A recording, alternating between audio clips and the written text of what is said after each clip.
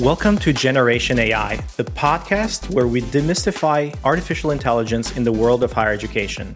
I'm your host, Artis Kadu, joined by the insightful co-host, Dr. JC Bonilla. Hello, JC. Hello, Artis. How you doing today? I am great. I love what we have in play for our episode today. In our premiere episode, we're going to take a retrospective look at 2023, which has been a landmark year for AI. We're going to explore the biggest milestones and what that means for education, students, and for work and productivity and what we do every single day. AI 2023, it's an intersection of disciplines, experiences, wins and failures. And it's an honor to be here with you, Artis. And I'm so excited about this idea of what were the milestones of 2023, because if 1999 is seen as the dot bubble, 2023, it's the AI burst, but in terms of how it happened and just how we all benefited from it.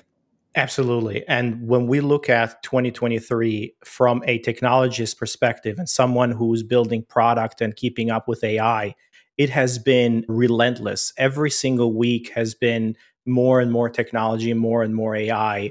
However, we're not going to be able to cover everything today, but we will try to talk about the big milestones and how we see the progression happening from the beginning to today. When we started the year, January 23, ChatGPT was a thing. I remember at the end of 2022, I was sitting around Christmas with friends, and we were playing around with ChatGPT. We were writing haikus and we were writing poems. So that was the extent of our introduction to it.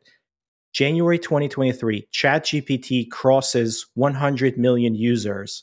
To that date, it was the fastest growing consumer product ever. Faster than Netflix, faster than Instagram, faster than Facebook, faster than even TikTok.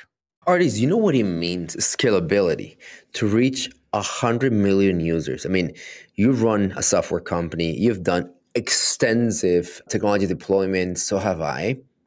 Brother, you reach 1 million users on month one, your systems break. You know what it means to reach 100 million users within about 60 or 90 days? I mean, we speak from the point of view of the technology is so good, so everyone wants it. And it's super good, so everyone wants it. But I'm just floored that a system can scale that way and continues to be amazing, right? Because just as you were playing video games and whatnot, all of us encountered that.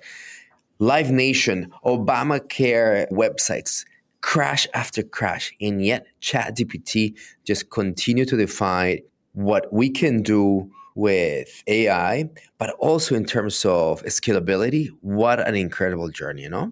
No doubt it is a technological feat of system engineering that they were able to scale it that way. I'm sure Microsoft had a lot to do with it. Mm-hmm. However, one of the things that when we look at it from a technology adoption perspective, the reason why it scaled that fast, it was because it was easy to use. It didn't require learning new techniques. It didn't require learning new paradigms. You just chatted with it. It was a new introduction now to how you interact with technology.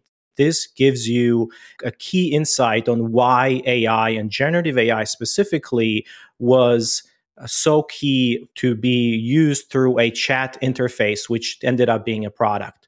Now, let's fast forward a little bit. A lot of things happened during those first couple of months. Everybody trying to understand the technology, a lot of webinars, folks were providing advice, and they were literally just a couple of weeks ahead of everybody else in terms of using the technology. March 14th, OpenAI announced another groundbreaking technology, which was GPT-4.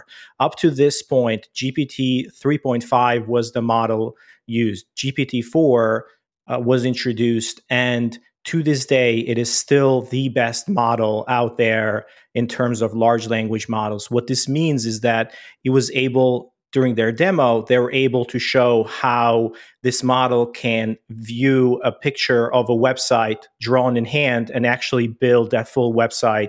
That's what blew my mind when I saw the reasoning capabilities or the multimodality and how it's able to do that. Some of those capabilities did not come to market until later. However, GPT-4 was introduced in March and it became the gold standard for AI producing amazing content and now being introduced in a lot of different products, including some of the products that we build at Element 451, which we introduced our first co-pilots and AI bots built on that same API. I think March represents a really interesting month into this year because, sure, GPT-4 redefines what OpenAI and ChatGPT is all about. And it starts basically seeding the ground of now you can co-develop with us, right? Me, the user, I start realizing the ability that this technology has, that not only for games, because how many variations of give me a joke in Shakespearean English versus, I don't know, whatever other LLM application, but it really becomes a codification that is here to stay, and it will be contextual to productivity and many other sectors. Artists, the same year in March, something really interesting that dates back about, I think, 18 months before all these incredible ChatGPT unfolds and hits the market, is that almost a cousin, if you will, of the ChatGPT OpenAI family unveils Claude through Anthropic.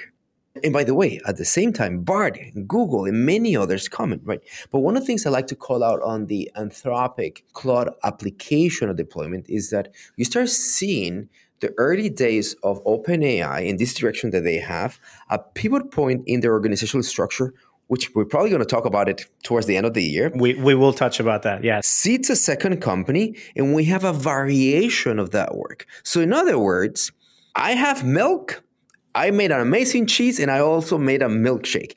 Literally, that company revolutionizing with two variations to that initial company and the benefit that it has, and making Google accelerate something that they were not ready. Because if you remember that Bard deployment on March did not go quite well, right? Isn't this when the demo just flopped? Yes, it was the first time when a technology demo like that introduced and the company lost millions and billions of dollars in value and cap.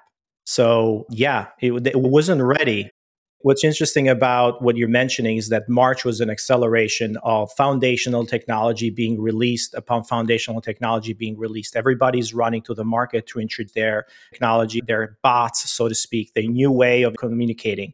Anthropic introduced Claude, Google introduced Bard, of course, OpenAI introduced GPT-4. What was interesting in March as well is that from the educational perspective, Khan Academy introduced Khanmigo, which is their learning AI bot based on similar technology as GPT-4 or even GPT 3.5. Of course, there's other models in other areas that were introduced, things like image generation tools or even generation with Stable Diffusion or diffusion models, and even Midjourney introducing a lot of their accelerated components during that time. Now, fast forward, and 23 has been, an acceleration to not just understanding this technology, but now it's like, how do you get good at it, right? And 2023, I would say, saw the rise of the number one job out there in terms of engineering or working with these models. But look, the interesting thing is this race of AI, right? It's making Google and many other companies accelerate in applications. But now a new construct of work in AI emerges, right? And what I love is that it first created new work, then AI taking jobs, right? Prompt engineering. How many variations of how do I engage and interact with the LLM in ChatGPT or multiple other variations of it? So, yeah, prompt engineering allows us to understand, in my opinion, that not only is it a really interesting career, but search as we know it gets redefined, right? I am used to a construct of a search that whether I like it or not, it's being shaped by Google's capabilities with a prompt, right?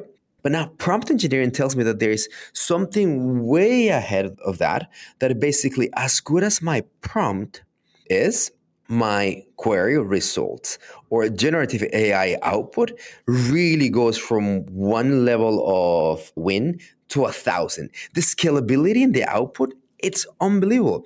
The linear output of, I don't know, a Google query is that if you make your Google query really, really, really good, you basically get the same number of outputs, but maybe the rank of the search moves a little bit, but it's always there. Yeah, very predictable. Yeah, the elasticity of the effort. I'm going to put all this effort so I get a better Google query. No, really it optimizes, put 5 seconds because you're going to get the same output if you put 50 minutes. But now what we start seeing in prompt engineering, that if you invest the time, the output, it's mind blowing. And that's really why it became a hot career.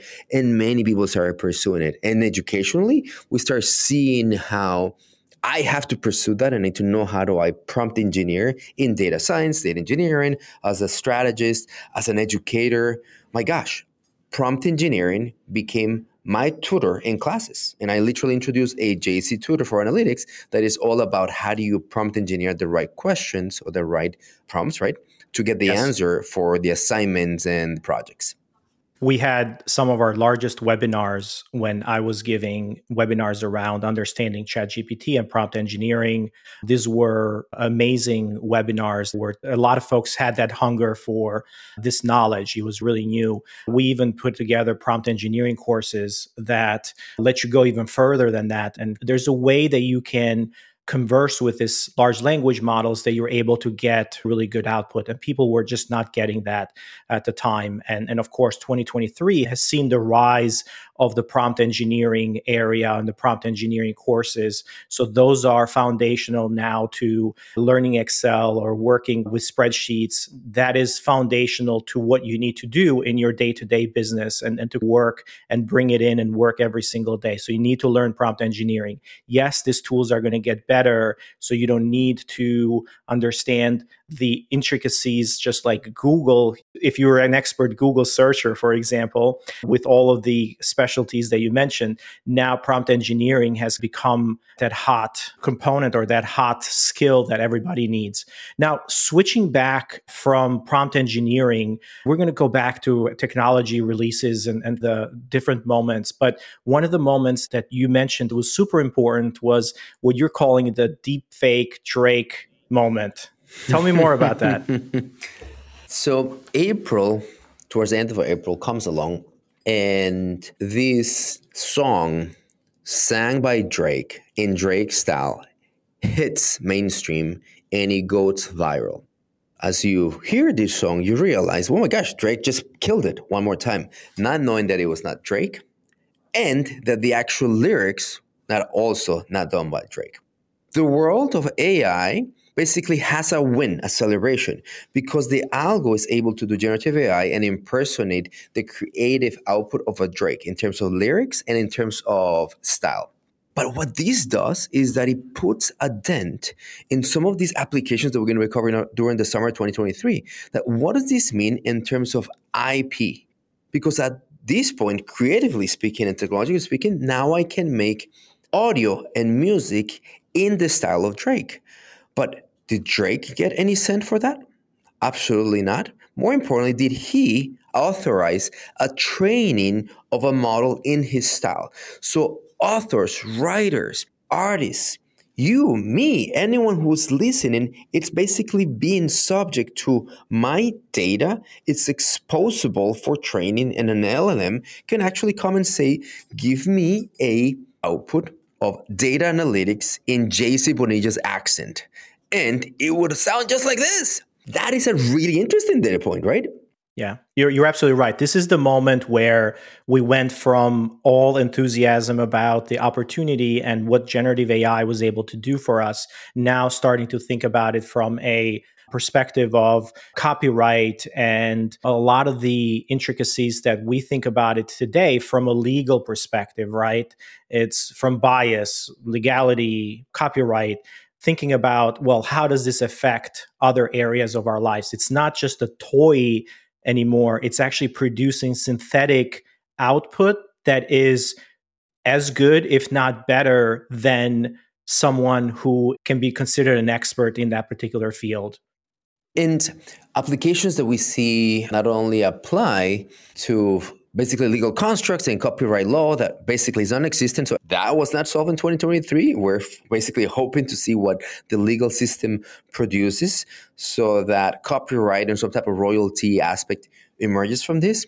So the second derivative, or maybe third derivative, is the summer strikes, where we start seeing Hollywood producers, writers, and even actors later in the summer jumping in the wagon of, I'm going to collectively ask for a better contract. And one of the things I'm protecting against, or basically organizing against, is that AI cannot take my job, specifically as it relates to these deep Drake type of applications, that AI can come and do what I do. So it's a really interesting episode of, we did not intend the acceleration of organizing and how front and center collective bargaining across actors and writers had generative AI as one of the articulations in those. And in many cases, they won. Actually, in all the cases, both writers and actors won. Absolutely. I think that was a key pivotal moment, and that summer was really important because it amplified how we're thinking about, we're not ready yet for synthetic creativity, at least not in the mass media or what we're seeing today. Only synthetic drugs. That's the only thing we're ready about. Only synthetic drugs. That's right. A couple of days ago, Channel One, I think there was a news segment produced just with pure AI. The host was AI generated. The audio was AI generated. The whole thing was put together through AI. So we saw the news, the first news channel using AI now, not only to mimic something, but actually to produce some new content on it. So going back to that summer, everything has accelerated. And till that day, we're only seeing models and we're only seeing technology that were behind closed doors. We were looking at AI, OpenAI, we're looking at Google, we're looking at Microsoft, Anthropic, all of these companies. Now, July, we see the first commercially available large language model that could compete with GPT 3.5 or better, called Llama 2 by Meta. One of the people behind this was someone who is a professor and who we've known for over a decade plus, Yann LeCun, who's a professor emeritus and a professor at NYU, where you teach as well, and where we got introduced together. So he's a huge proponent of open source and large language models and AI and being open source because of the ability for more people to contribute to it and the larger ecosystem. It would introduce better, safer models if they're open to everybody.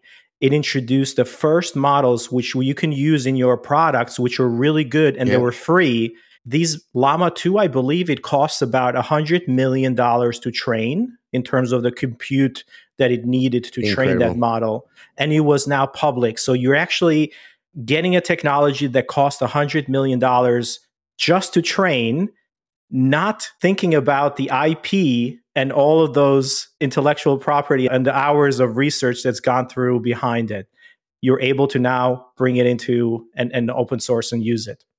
So, all right, Llama opens up, which is Facebook application to LLMs using open source. And then ChatGPT continues to just basically crush, and ChatGPT Code Interpreter launches. While almost simultaneously, you start seeing DALL-E 3, another OpenAI product, and then you get this signature of NVIDIA being a company that becomes $1 trillion company. So you start seeing all this deployment, but the ecosystem, what it cost, computational power, right? The $100 million given to the public, and NVIDIA taking the crown of, we just made a ton of money with that. Yeah. Think about NVIDIA as the Levi Strauss of the gold rush, right? They're selling the raw material that you need to actually build these things, right?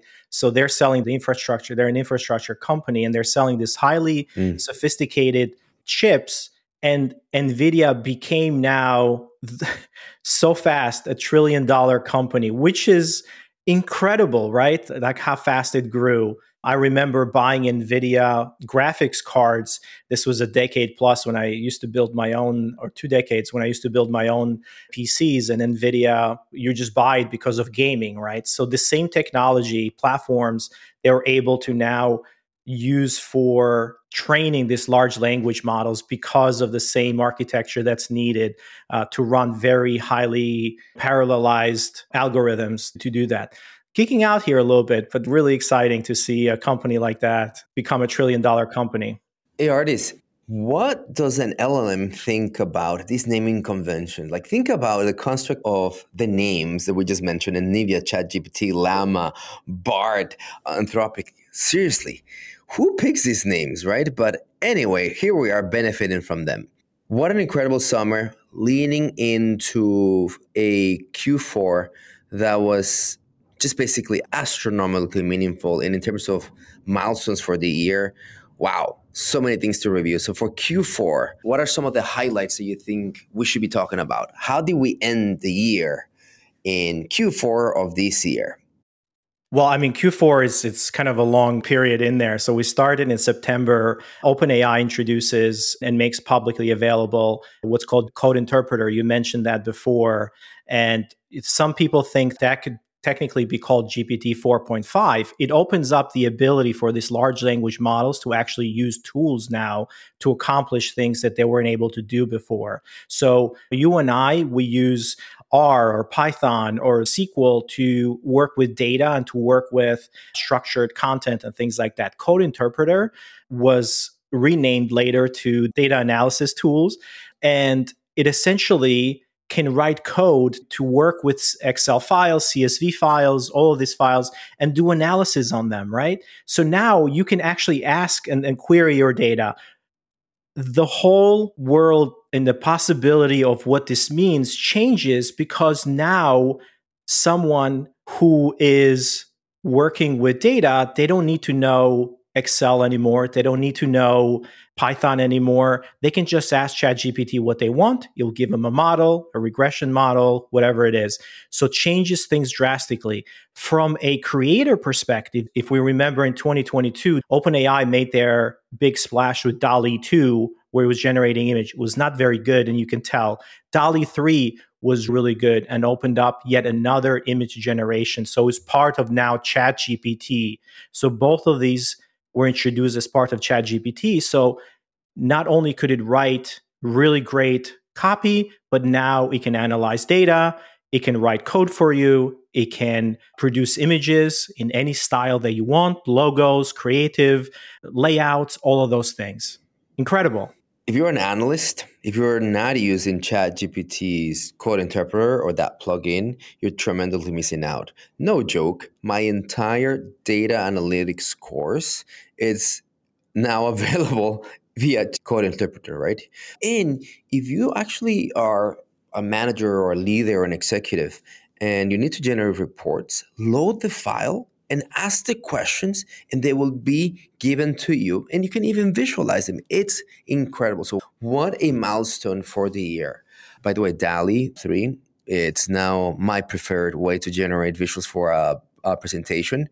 Obscure, futuristic, love the ability to come and say, tell me, how can I demonstrate the intersection between data, technology, and marketing performance, but give it to me in a Picasso style. And you end up with something that actually is a great story to be told. Exactly. Just as a little Easter egg, our art for this podcast was generated by none other than DALL-E 3. DALL-E 3. What was the prompt? I have to go back and take a look at it. Good looking guy from North Carolina talking about nerdy stuff. Boom. Exactly. He produced something very abstract. He didn't know how to put those two together. So while we're thinking about the creative process, legislation and ethics are now becoming very important. You mentioned data and using data. People are very scared from a corporate perspective.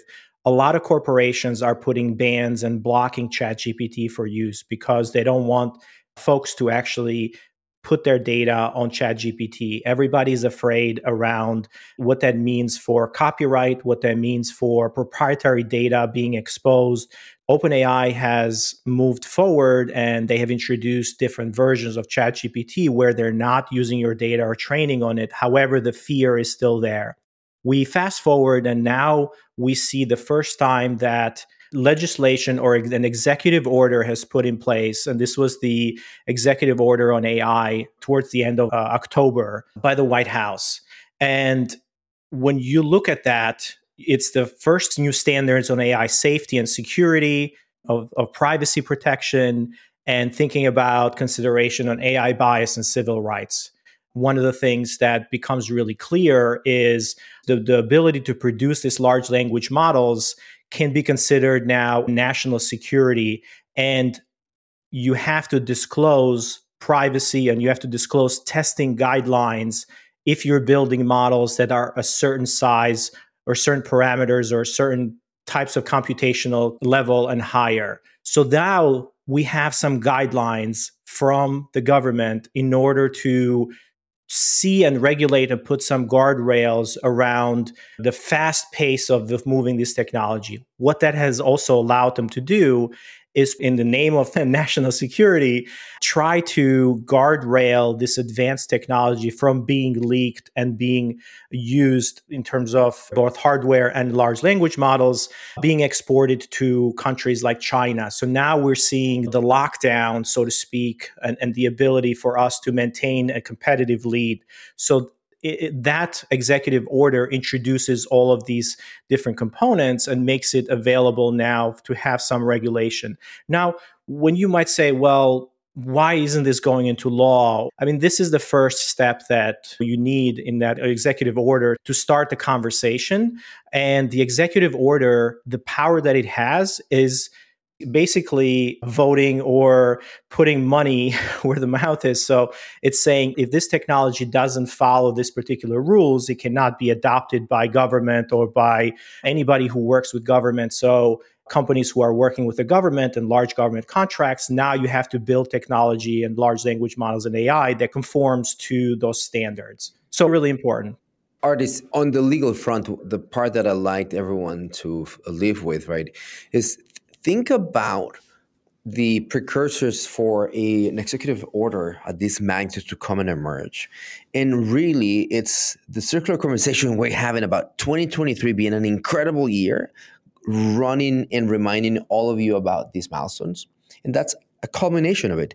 That expansion and its growth merits a policy, probably not the first one, probably not perfect, but one of many that is going to allow us to grow faster, safer, with the competitive advantage that we have introduced, and for it to remain here. Because let's be clear, these AI milestones are made in the USA, and we should be very proud of how we continue to shape that. That doesn't mean that the research and the innovations in China, Turkey, Saudi Arabia, India, and the many places in Europe where a lot of research has taken place, we're able to commercialize it. But that aspect of technology, us educators who have the responsibility to bring these students from all over the world, every state and country, and educate them, that's what we do so best. So a little bit of a plug for higher education and what we do here.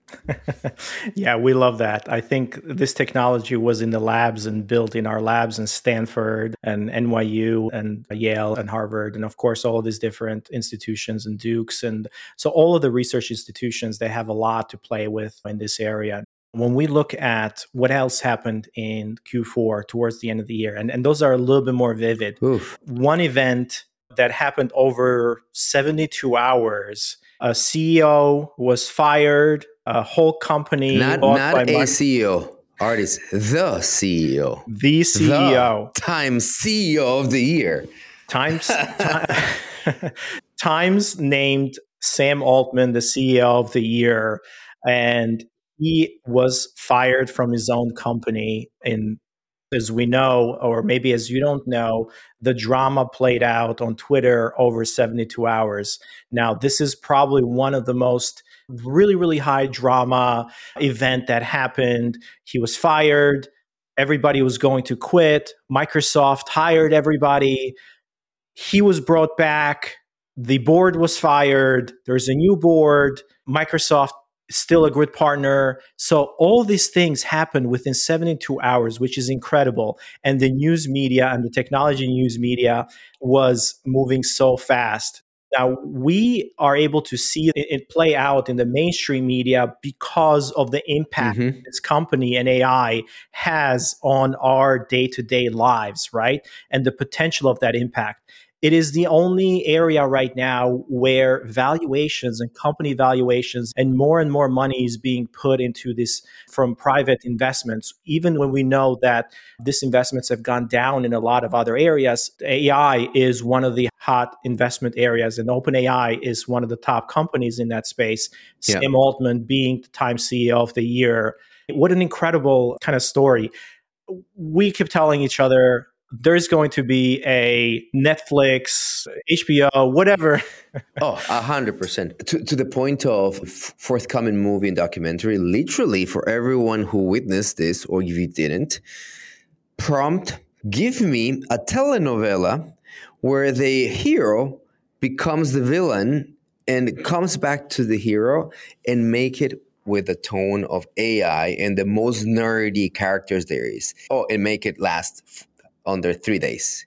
That's what happened. And it was incredible, accelerating. To be honest, I enjoyed every minute of it because of the drama. And here we are, in a way, where we started. But artists, towards the end of this year, we thought we were done. And the guys who showed up at the beginning of the year with Bard, they just basically said, we're here. And we're here to say 2024 is going to be gigantic. What happened with Google towards the end of the year? So they released their much anticipated Gemini model, and they introduced Gemini in multiple different sizes. And one of the big highlights was that their most powerful version of it was able to beat GPT-4.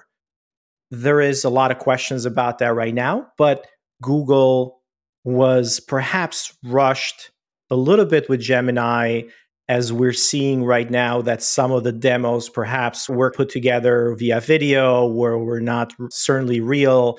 However, the technology itself, just until this week, we're able to get our hands on it. Bard was updated to use the Gemini versions. The most powerful version of Gemini is still to come out in January. And perhaps we can talk about that during our next episode.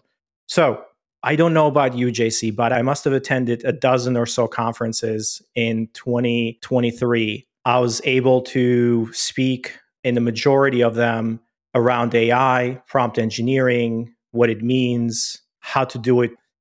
Every single conference, AI dominated the conversation because all of these conferences have their agendas put together in the sessions 6 months to a year in advance.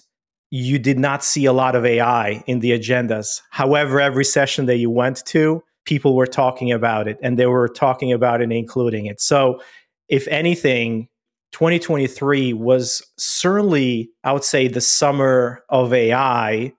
I don't know about 2024, but 2023, from where I stand, was so fast paced. It was a neck break speed to understanding, synthesizing. How do you incorporate this in your day-to-day work? How do you incorporate it in your life? How do you get your organizations, our companies, and our institutions to adopt this? How do we train our staff and professors to not fail students because they think that they cheated with AI?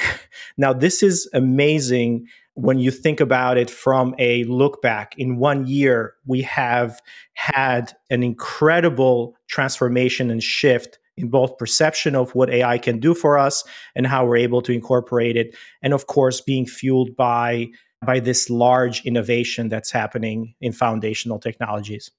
No doubt, 2023, it's the year of AI, but the narrative was reactionary. We were just keeping up with the Jonases or the Barts or the Nivias of the GPT 354, 11, and so on and so forth.